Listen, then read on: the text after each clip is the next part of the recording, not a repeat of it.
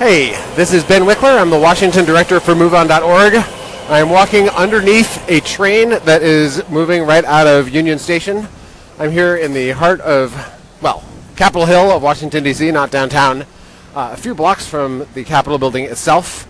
And I'm starting an experiment today, which is kind of random snippets of podcast to share with you what is going on in the fight for justice and against the Trump administration and the GOP agenda here in the nation's capital, and ways that you can take action to affect it across the country. So today is a big day here in D.C.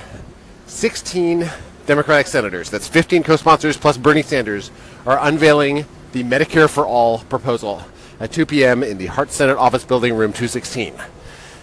This is extraordinary for a couple of reasons.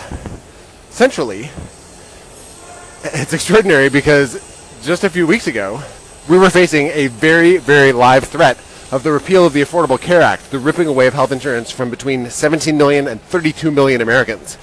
They came this close, and I'm holding my fingers very close together, to actually passing that bill. They lost by one vote in the final incarnation.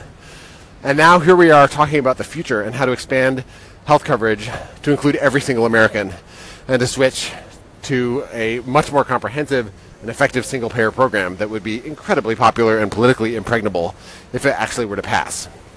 So that is the most extraordinary thing. The second extraordinary thing is that single-payer plans have been dismissed as fringe ideas by the wise people of Washington, D.C. for decades.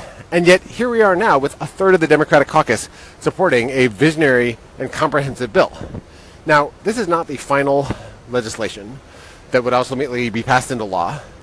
And that's a good thing, because as Democrats kept saying during the Republican healthcare battle, we believe in having a process where everyone is heard from, where there are hearings, where there's an actual deliberative legislative process to get things right.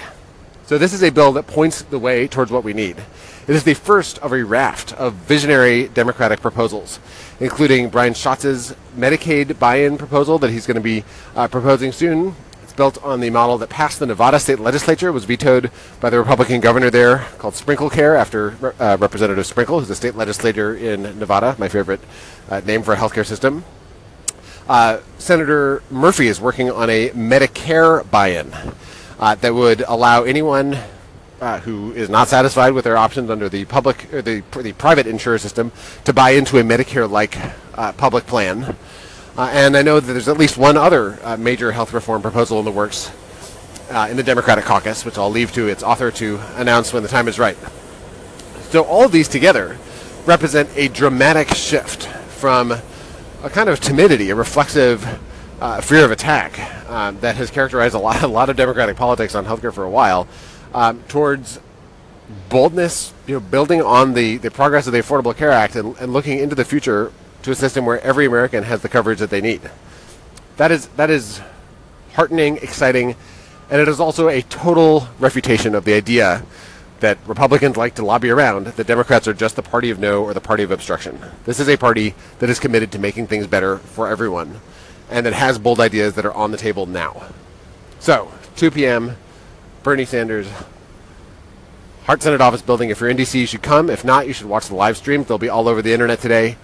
And this is just one part of the broad fabric of fights, from DACA to tax cuts to the budget to making sure they don't get through with repeal and replace in the immediate future, to civil rights, to voting protection, to war and peace. All these battles will be engaging.